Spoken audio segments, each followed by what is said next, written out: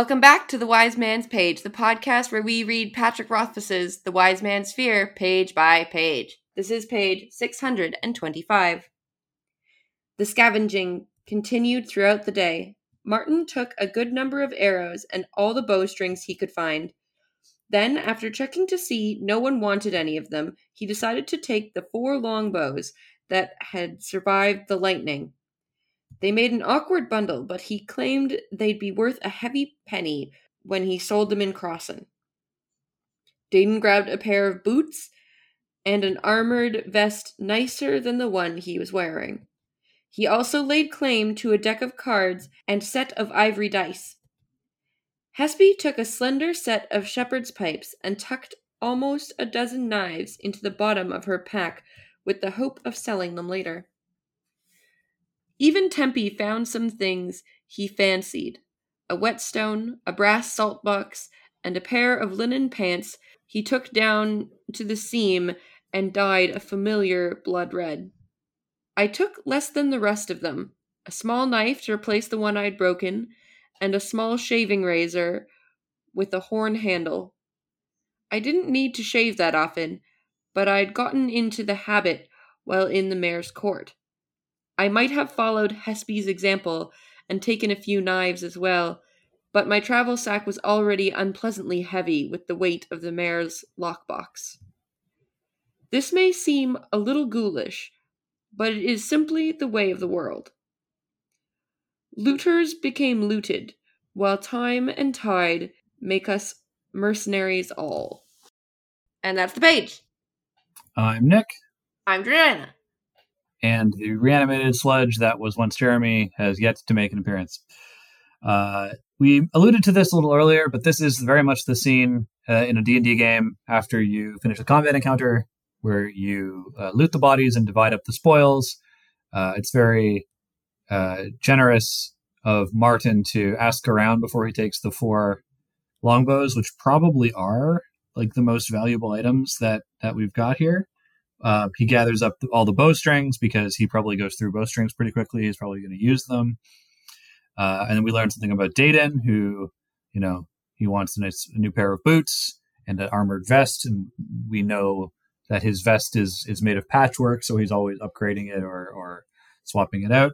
He also takes some gambling equipment, dice and a deck of cards. Whereas Hespe, she gets a musical instrument. Hespe takes something that is a little bit soulful, I guess, like speaks to character, and then some knives, supposedly to sell them. She says the hope of selling them later. I wonder if she's not just like bedecked with knives at all times. I feel like and even Tempe gets some stuff. Oh yeah, sorry. I feel like it's like appropriate that Hespe have the juxtaposition of like pipes and knives. It feels like it fits her really well for some reason. Like something that's like quiet and interesting. Like I feel like pipes are not terribly loud as far as instruments go. And then just a whole bunch of knives, which is something like very dangerous, which feels like a Hespe thing. So I like that kind of juxtaposition. But I also think it's interesting that she's gonna, or that we're told that she's going to sell them, because that appears to be something that no one else is doing. No one else appears to be collecting something to sell it. Oh no, wait! Martin wants the bow to sell. He says that they're going to be sold for a penny. But they'll be worth something. Narrator Kvothe tells us that she's going to sell the knives. He doesn't say what she said, if she said she was going to sell the knives, or if he just assumes she is. Yeah. And this whole chapter has sort of been, since we're going to talk about that in a minute anyway, it's sort of broken up into like a little bit of character, some looting, and then a little bit more like character stuff, and then some looting. Well, the looting builds character. Yes, I guess that is what's, because that's kind of what occurred last page, was that the attempt to loot the correct sword led to character building. Mm-hmm. So he should have just been like Hespe, and instead of trying to pick a sword, just take them all. Although he did expressly say the whole not a lot of space thing. I'm also thinking about this is a real problem in The Witcher. in The Witcher 1 when you can only carry as many swords as you have like hoops on your belt, essentially. So you actually can't, even though swords are like the most valuable items you can loot, you really can't carry that many. You end up leaving them behind a lot. It's really very sad. All those lonely swords. Yeah. How many swords can you carry? So how many loops on your belt do you have in The Witcher? Just the 2? So you have the 2 slots on your back for the silver sword for monsters and the steel sword for humans. And then you can carry 2 more swords on your hip. So generally you want to keep your 2 best swords. You're not selling them, and those go on your back. And then you have your 2 hips, and that's where you would carry like any other weapons that you had that you wanted to sell. Okay, wait, is it 2 swords on the same hip, or is it 1 sword on each hip? 1 sword on each hip. Okay, I'm just imagining someone walking around like that, and they would kind of look like a fish with really skinny fins. Right? Yeah, that's another reason not to do it in The Witcher 1, because you look really goofy when you have extra swords on. I think that... Anyway, I think we can all agree that's the reason that that Kvothe only takes the 1 sword. He doesn't load up on them. Yes. Swords, heavy. Doesn't look like a fish. Yeah. Also doesn't want to look like a fish. Definitely. Yeah. Excellent. Okay. I'm ready for my note if you are. Well, what's your note? My note is that it's the end of a chapter, and this chapter was called Mercenaries All, which makes sense because that's the last 2 words in the chapter. Because looters become looted, while time and tide make mercenaries all. Make us mercenaries all. Indeed. I think the implication here is that, all of the soldiers that they killed, they probably at one point looted this stuff.